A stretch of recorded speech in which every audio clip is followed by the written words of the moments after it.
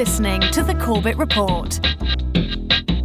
CorbettReport.com. Welcome, friends. James Corbett here, CorbettReport.com, with another edition of Questions for Corbett, that ongoing podcast series in which you ask questions and I give answers. And it's been a while since our last one, so a few questions have accumulated in the email inbox and the SpeakPipe inbox and on the website. So it's good to clear that out and get some of these questions on the table and answered, I hope, in record time today. I don't think this is going to be a very long edition of Questions for Corbett. At least it doesn't appear like it will be, but it always ends up being longer than I thought. And if you're watching the video version of this, you will forgive me for being surrounded by the accoutrement of my everyday life, but sorry, Becca Lewis and the other people out there of your ilk. Yes, I do live in an actual home, and this is my home, and I don't have a studio to record from, so you'll just have to make do with the fact that I am an authentic human being. If you don't know what I'm referring to, please go back to my recently released Propaganda Watch talking about the Mother Jones smear piece and the attendant Data and Society smear piece. Under the title, Meet James Corbett, Political Extremist. Anyway, that'll be in the show notes, as will everything that we talk about in this edition of Questions for Corbett. And in case you are new to this program, then there are several ways to get in your question if you're interested in asking one. Of course, you can contact me directly through the contact form on CorbettReport.com. I cannot and do not respond to everyone. In fact, I do not respond very much at all these days because I am overwhelmed by correspondence. So thank you for that. I do appreciate it. I try to read everything that comes in. I cannot respond to it all. But if you want to send a question in that way, you can certainly do so. You can also go to the contact form, and there's a little SpeakPipe application there where you can record your voice, and that will be sent to me, so that can be played as an audio on future editions of this program.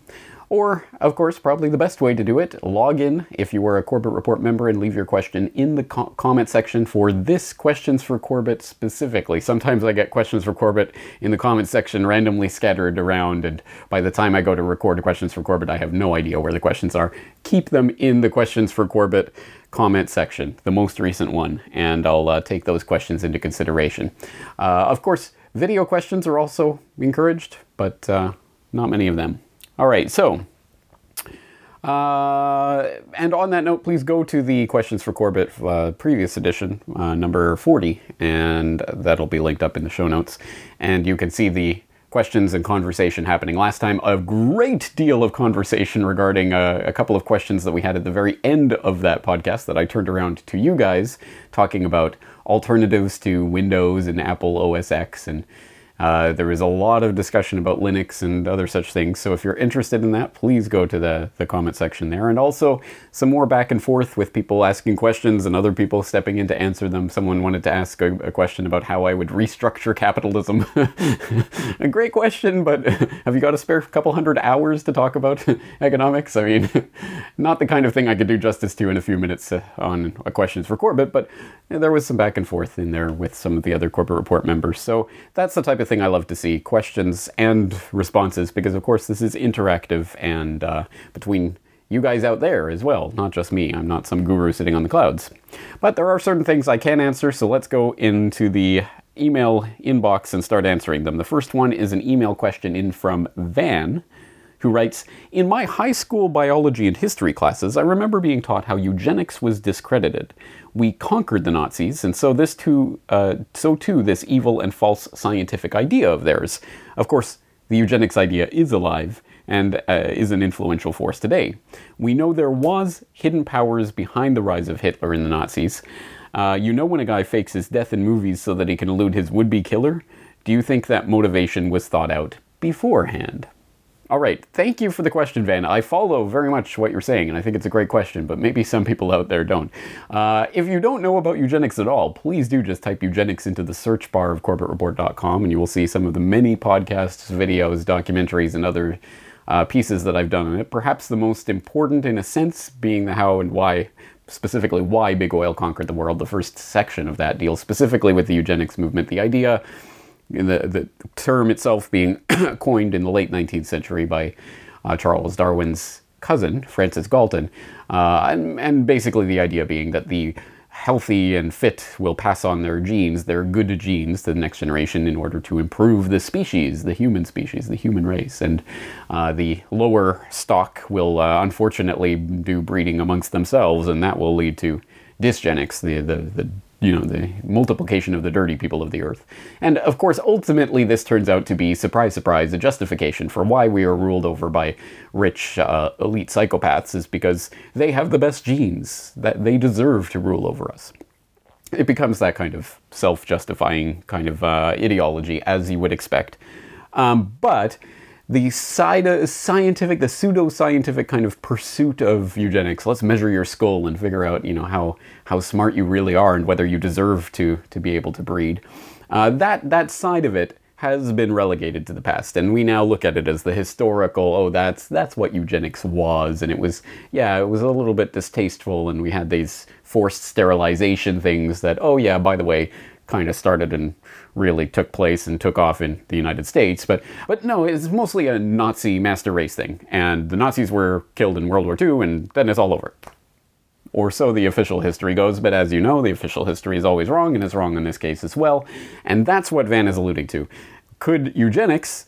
Well, it is still ongoing, as I point out in Why Big Oil Conquered the World, just under different names and different forms, under different guises. But it is still very much an ideology that is fervently believed by many of the powers that shouldn't be. So, did they fake their own death, so to speak? Oh, eugenics went away with the Nazis, it's over. That's World War II kind of stuff, and it's gone. No, of course. The answer, quite simply, is yes, they did do precisely that maneuver, and we don't have to speculate about that, we don't even have to think about it. It is in their own documents that they specifically, and on the record, and in black and white, said that they need to rehabilitate the name of eugenics, so we'll have to carry it on under other names. They specifically talked about this in numerous different contexts, and I did point to some of that in Why Big Oil Conquered the World. For example, the idea of the founder of UNESCO talking in the founding document of UNESCO about how we need to rehabilitate the idea of eugenics. But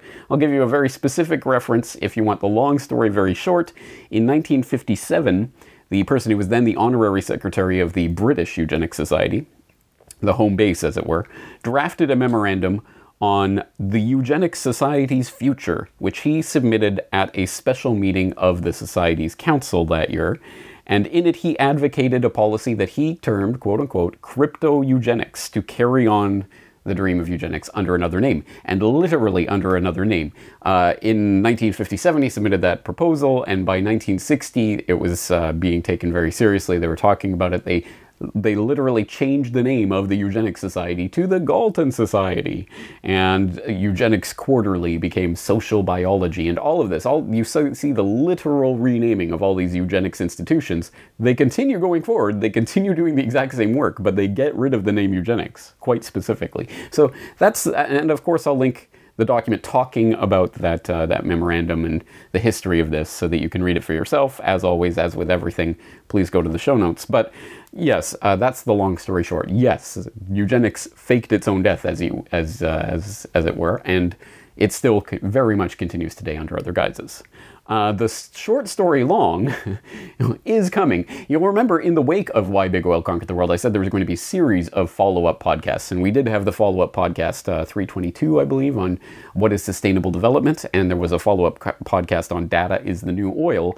There's another follow-up podcast to Why Big Oil Conquered the World that is going to be specifically about crypto-eugenics. And I haven't done that yet, but I need to do that, and I will do it shortly. So thank you for reminding me of that and prompting me in that direction.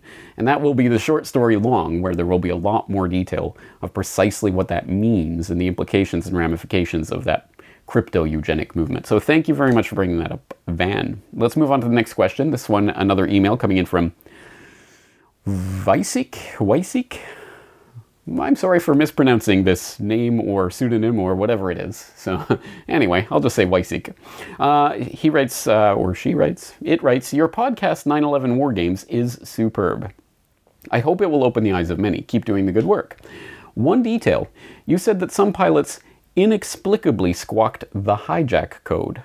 In a sense, yes, but the Korean pilot referring to KAL-85, was requested to squawk the code by the ATC, the air traffic controller in Anchorage, who himself was ordered, in his own words, to request the pilot to squawk. He originally refused, but later complied. I might be confused here, but the Korean airliner, when requested to squawk, was already being escorted by the US military jets on its way to Whitehorse, Canada. By squawking, he was making himself a legitimate target for the jets to shoot at. And he says, please watch this 12-minute video if you haven't seen it yet. And he includes a link to a video, which indeed I had not seen yet. So thank you for including that video. So thank you for the question and a little bit of clarification for people who are completely lost here. If you don't know at all what is being referred to here, please go and watch 9/11 War Games. CorbettReport.com/911 War Games, all one word, will get you to my latest podcast / documentary about the war games that were taking place on 9/11. And I went through some of the many anomalies and phantoms and whatever else that NORAD and NEADS were tracking that morning, not just in the Northeast Air Defense Sector, but all throughout the continental United States and even out into the Pacific, in this case, with the Korean Airlines 85 coming into Alaska, which was diverted to Whitehorse. And I said specifically that, yes, I did talk about some of the planes inexplicably squawking hijack codes and things. Specifically with KAL-85, I said it inexplicably sent 5 separate and ongoing indicators of a hijacking situation before being intercepted by NORAD fighters over Alaska and directed to land at Whitehorse in northern Canada to be shot down. And as usual, those are not my words. Those are the exact words. 5 separate and ongoing indicators of a hijacking situation is a direct quote from the Yukon government's own report into the incident, which I linked in the transcript. It is there in the transcript of 9/11 War Games, along with everything else. So let this be another reminder. Please, if you ever hear anything or see anything in any of my documentary work or podcasts that you are intrigued by, please go to the show notes or the transcript and you will find the link that will take you to directly to the document. In this case, it is a Yukon government document into the incident where they talked about the 5 ongoing and separate indicators of a hijack that KAL-85 was giving, which doesn't necessarily include that hijack squawking, which, as Weisig says in his email, and as is followed up in this video that he links to, yes, that was actually something that the air traffic controllers, well, the air traffic controller was coordinating at that time with KAL-85, was ordered to order the jet to squawk the hijack code. What on earth was going on there? To really wrap your head around just this tiny, tiny piece of the gigantic puzzle of 9/11, but a fascinating one nonetheless. I would suggest you watch that full 12-minute video that Weisig links to, and which of course I'll put in the show notes, but let's just watch a little clip where the air traffic controller himself describes what was going on that morning. At some point, the passenger jet was squawking a code in the 5000s, meaning that everything is status quo, or that's what it's supposed to mean. Mm-hmm. But at some point you were given an order from FAA headquarters in Washington, D.C. that seemed quite strange. Talk about what happened then. Yeah, I've never had to issue a hijack squawk to an aircraft. I mean, we can issue an emergency code if we think the aircraft is having an issue, and what they do when they squawk, there's 3 particular codes that they can squawk, and it's basically emergency radio failure hijack, and it actually tags up on other controller scopes, and also scopes down the lower 48, if like at the command center, anybody, probably the military. I can't really speak to how their equipment works, but it just kind of tags them up a little bit differently, so it's a more pronounced target on the scope. So I've never had to do it before, and I never had to do it after that. It was a strange request at the time. I never read it in the books where you had to do that. I've never, we wouldn't necessarily ever issue that code to an aircraft, because the way I look at it, it's not ours to issue, it's the pilot's to issue, because it's a very serious code. So the 7500 squawk was the hijack code, as was actually, a supervisor came down and said, we need to have the Korean Air squawk 7,500. And I said, well, I didn't really think it was the right thing to do. So they actually left and regrouped and talked about it. And I had my opinions of why it wasn't, but then later I was ordered to do it. So. And what were your thoughts? Why did you not want to do that? We'd already had some miscommunication with the military that morning. There'd already been some threats to shoot down some aircraft. One that I was particularly working, there were probably others that happened to, that if they didn't follow whatever air traffic commands that we issued at the time, that they would be shot down. And I had an aircraft that was just south of Anchorage. On his way in, he was told to land at Anchorage. And at 40 miles south of Anchorage, I was told to turn him or he would be shot down. And I was realizing there was a lot of miscommunications with the civilian sector and the military sector. There were fighters with this Korean Air, and with the kind of communications that occur, or breakdowns we'd say, occasionally that occur between the civilians and the military. My first thought, and after, I guess you'd say 19 years of experience, I knew how the military operates to an extent, and I thought, well, what if the guy's trigger happy? That's not a bad thing. You know, that's their job, and that's not my job, is to destroy aircraft, but that's theirs. And if they saw this code, I was afraid that it would, well, I was very afraid. I was more than afraid. It was probably the worst thing I ever had to do in my life, to issue the code. All right. I don't know what that means any more than any of you do, or any more than the air traffic controller himself does. It was completely, not just out of the ordinary, but completely unheard of, completely nothing like this he has ever encountered, and there's no regulation for this, to make a pilot squawk a hijack code to indicate they have been hijacked while they are being escorted by military fighters who would then see that plane as a potential target. I mean, again, who knows what was going on. And he goes into a little bit of who was ordering this, and he knows who ordered him to give that, but he doesn't know who ordered that person to give the order to him, and all of this. I mean, again, craziness, utter craziness. And this is just one tiny, tiny side event of 9/11, but again points to the incredible, at the very least, confusion of that morning, and the potential that there were live hijacking exercises and other things going on that the people involved in them didn't even necessarily know about. That's certainly an option on the table. Again, if you haven't seen it yet, corbettreport.com/911wargames.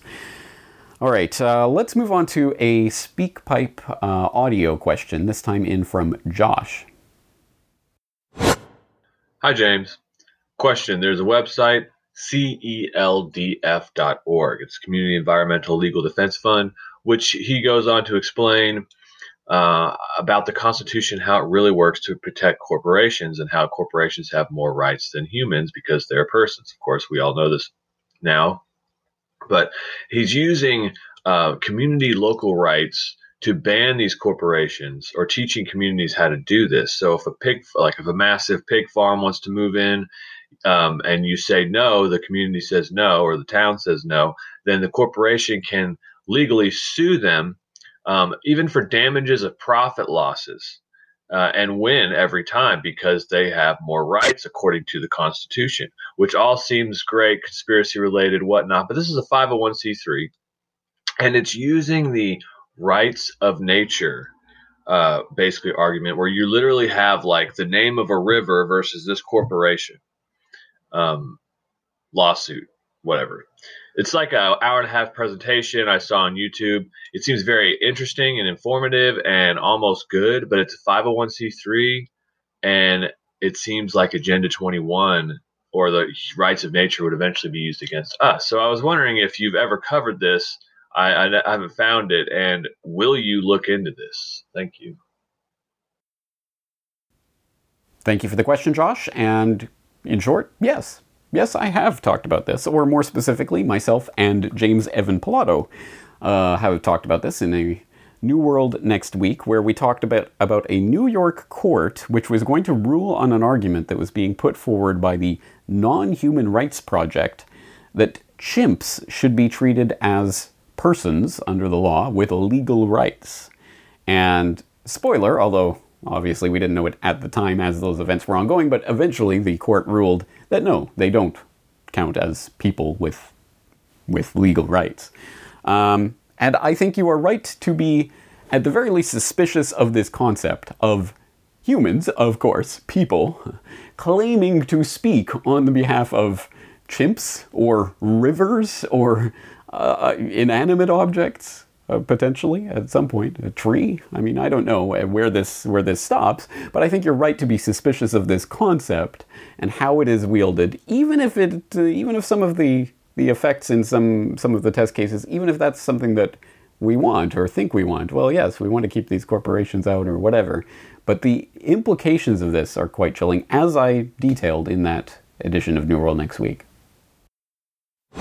This is obviously a glimpse of something that's going to be coming at us in a lot larger way in the future. But I think it's another example of one of those stories where the kind of basic underlying idea of it is something that appeals to people. Well, non-psychopaths generally would say, yes, we should treat animals more humanely, with more respect. We shouldn't, treat them in torturous ways or whatever, just, for our own kicks.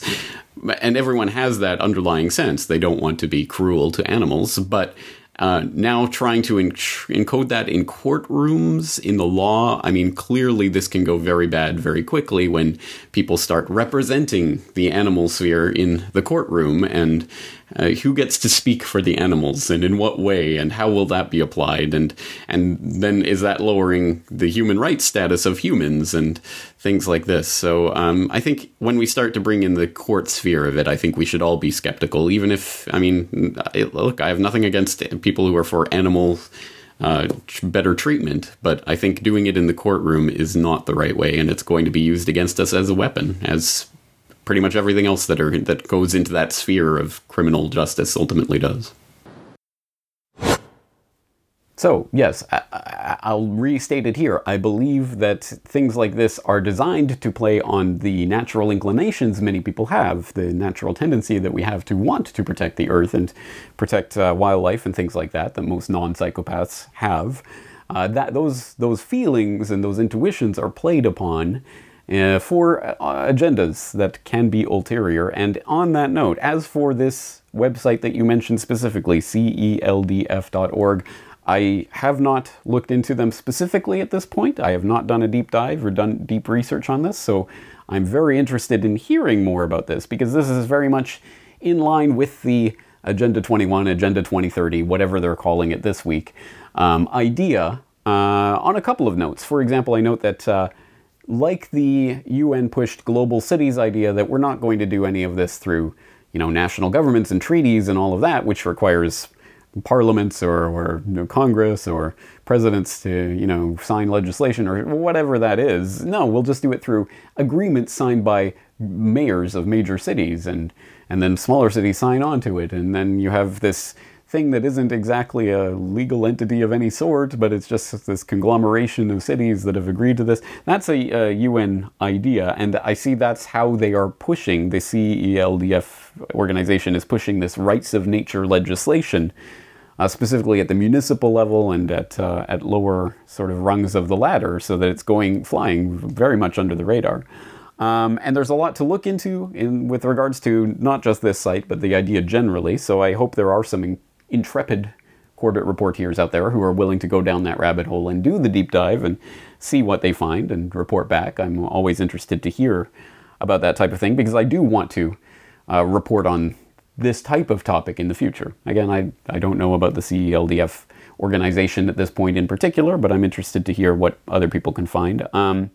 And for those who need the bigger overview of this, because again, it always sounds like, oh, you don't care about the earth if you're against this idea or something like that. People often don't understand how it is the big corporations and the monopolists who steer these environmental movements towards what they want, which is the monopolization of all of the Earth's resources. And how do you do that?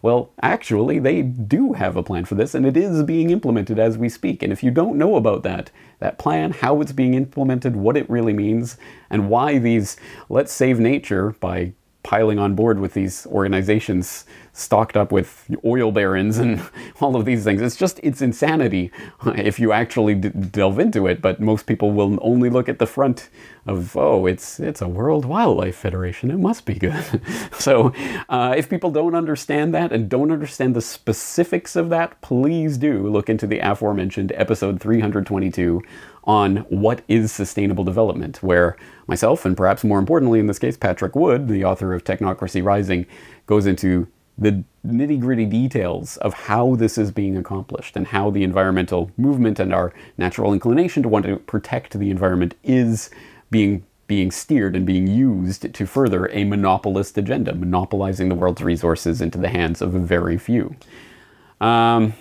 We'll have to leave it there for now, but please do look at episode 322 if you haven't yet done so.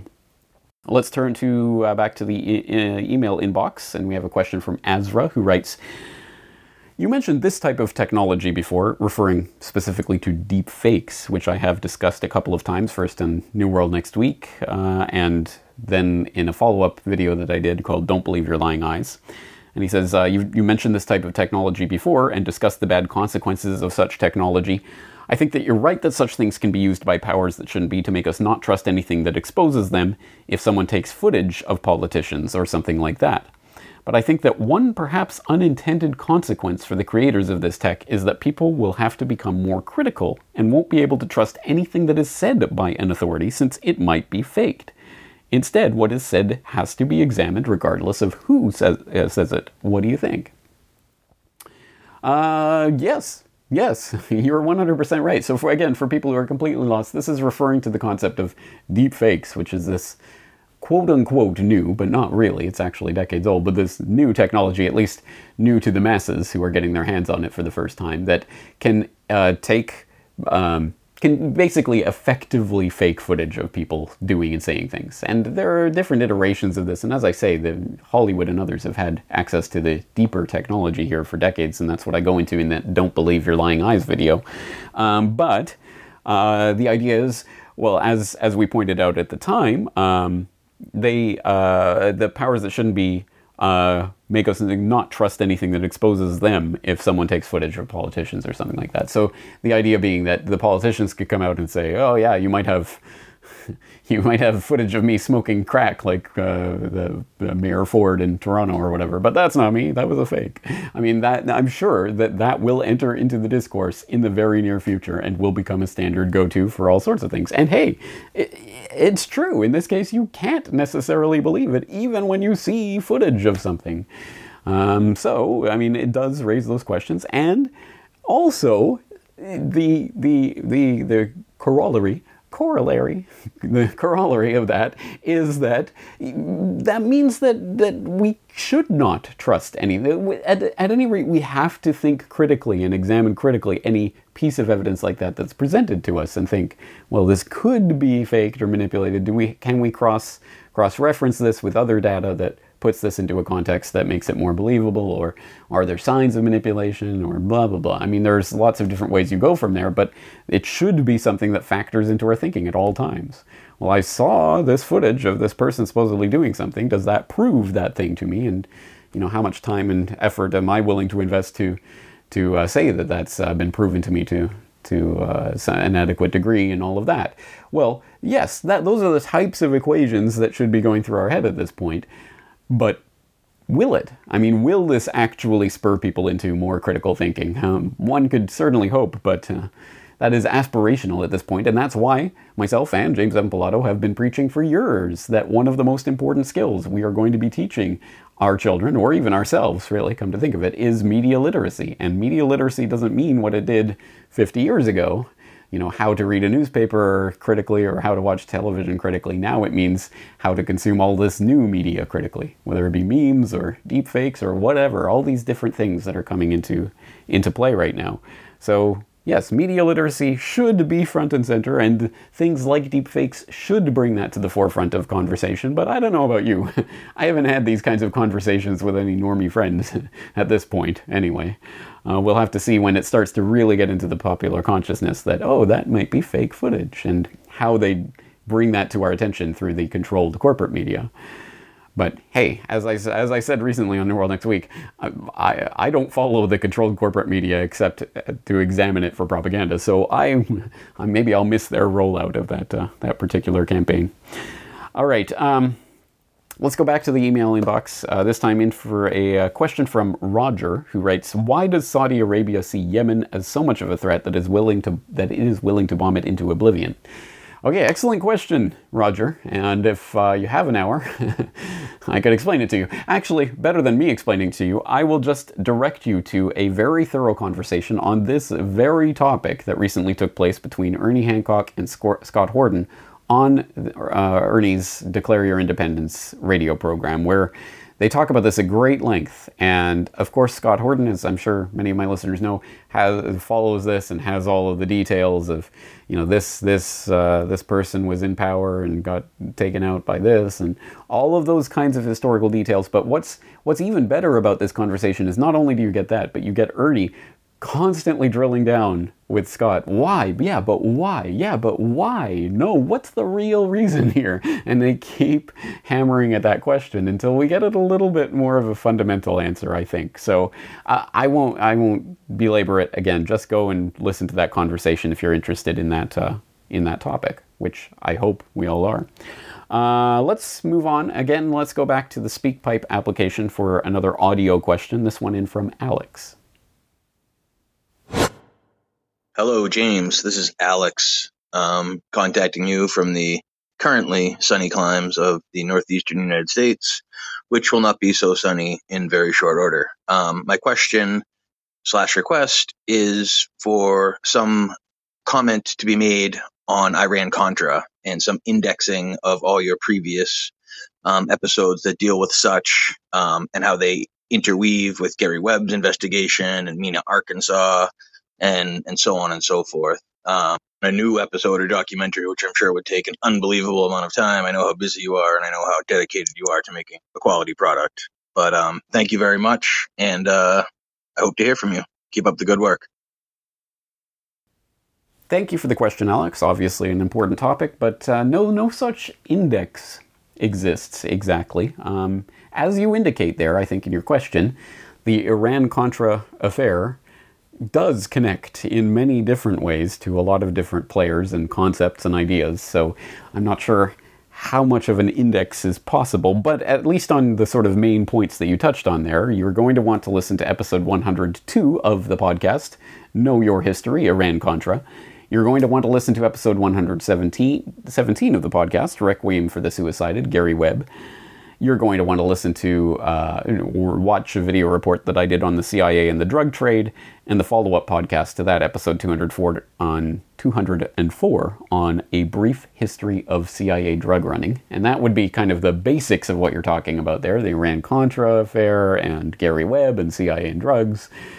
That, and there are different pieces of this that go throughout different things that I've done. I mean, for example, Admiral Poindexter was one of the people convicted, ultimately, of Iran-Contra, and obviously pardoned, but went on to head DARPA during the time that they were bringing in the Information Awareness Office with its all-seeing eye in the pyramid logo that I've talked about many times. So there, again, there's lots of threads and characters that run throughout this saga. So you're exactly right that it is fascinating. It's exceptionally important to understand this and to connect all these threads. And yes, a documentary encompassing this and really telling the story and really connecting those threads in a clear, documented, concise way certainly is in order. And if you have a couple of spare years in your back pocket that you can lend me, I would be happy to do that. At this point, obviously, I certainly will take that into consideration, but it is not on the front burner of projects that I'm working on. I do have projects that I'm working on, some of the bigger kind of projects that I do here, and that is not one of them, at least at this time. I think it does need to be done. Man, it would be great if someone out there stepped up and made a documentary like that. It would be very interesting, and I'd like to see it. I'm sure many of the people out there would too. But as I say, I'll definitely put it on the list. The incredibly growing list of things to do. All right, let's turn back to the email bag for a question from Michael, who writes, I was wondering if you could make your videos available directly for download on your site. It's getting increasingly difficult to access your videos on YouTube. I'm not going to sign in on any of the FANG companies to leave a trail behind. Excellent. Yes. Yes, absolutely. 100%. I agree. You shouldn't be signing in. I'm glad you're trying to at least wean yourself off of YouTube. And Michael, you are in luck. All of my videos are available to download directly from my server. You don't have to sign in to anything, not even my site. You just go to my site and download the MP4 directly to your hard drive. You can watch it yourself. You can subscribe to my podcast, my video podcast feed, and get the videos delivered directly to your podcatcher of choice. Or if you'd prefer to stream it from a different service, not YouTube, I do BitChute and YouTube as well. So how do you do this? Well, it's not... I like to think it's not difficult. I like to think it's not difficult. On CorbettReport.com, and Brock is going to show this on the screen right now. On CorbettReport.com, you have the banner, and just below that, you have a little menu bar. And one of the items on the menu bar, and you should check out that menu bar, there's some important links there, but one of the items there is videos. And if you click on that, it will take you to the video tab where you will see all of the videos that are on the site. All of the videos that get posted to the site are posted there.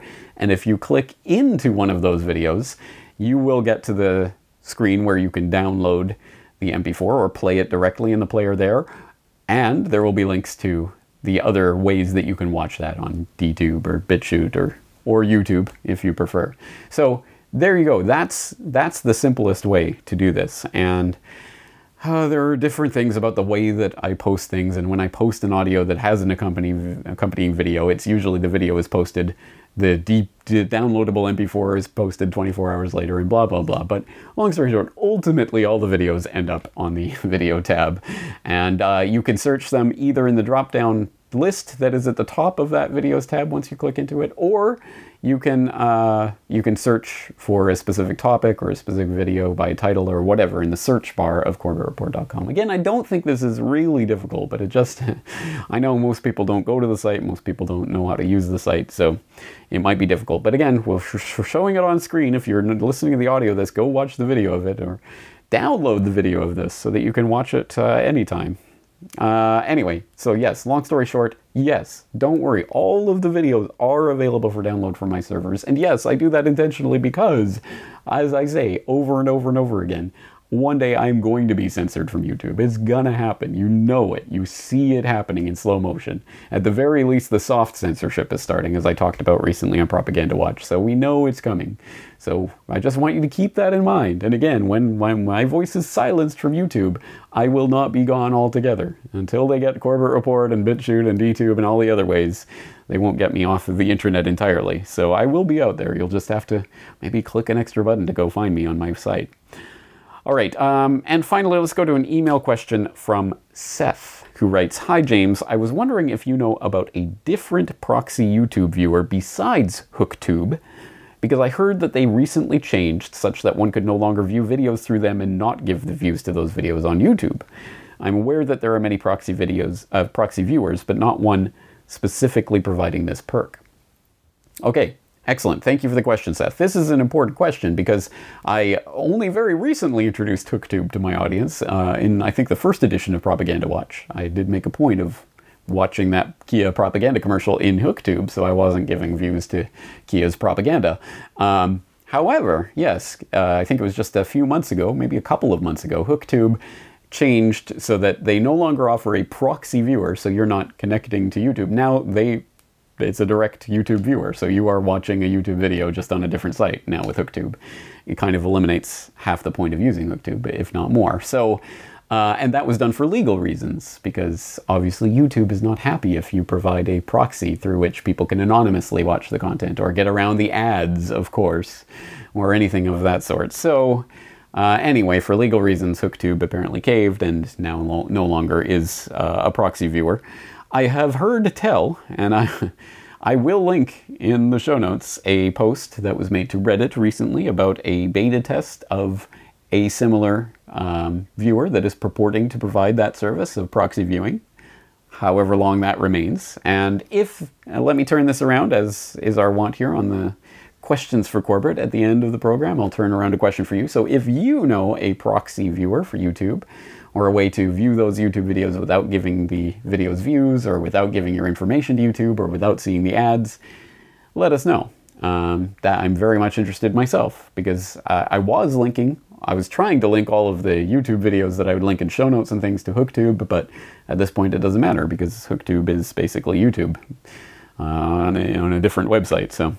So anyway, it's a good question, and I thank you for bringing it to me. And you know what? That's it. I think we're going to stop there. I have a feeling this isn't going to be the 30-minute podcast that I was hoping it was going to be. So it's a bit longer than that, isn't it? Oh, well, I did my best. Anyway, that's going to do it for this time. Again, I'm looking forward to your questions for next time. And as always, please do stay tuned to all of the feeds at CorbettReport.com so that you can keep up with all of the different podcasts and interviews and videos and articles that are spilling forth from there on a nearly daily basis. And on that note, I'm looking forward to talking to you again in the near future. Thank you for tuning in.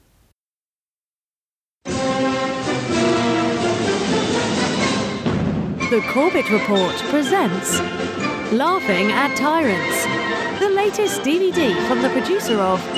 On the morning of September 11th, 2001, 19 men armed with box cutters, directed by a man on dialysis in a cave fortress halfway around the world. And... Well, today on the How To Podcast, we tell you how to foil your own terror plot. And... But that's called the death panel, and you're not supposed to have that discussion. Shut up, conspiracy theorist. 12 of the funniest Corbett Report videos on one video DVD. Buy one for yourself or share it with a friend. Because the best way to disarm a dictator is to laugh at him. Buy your copy today at CorbettReport.com/shop.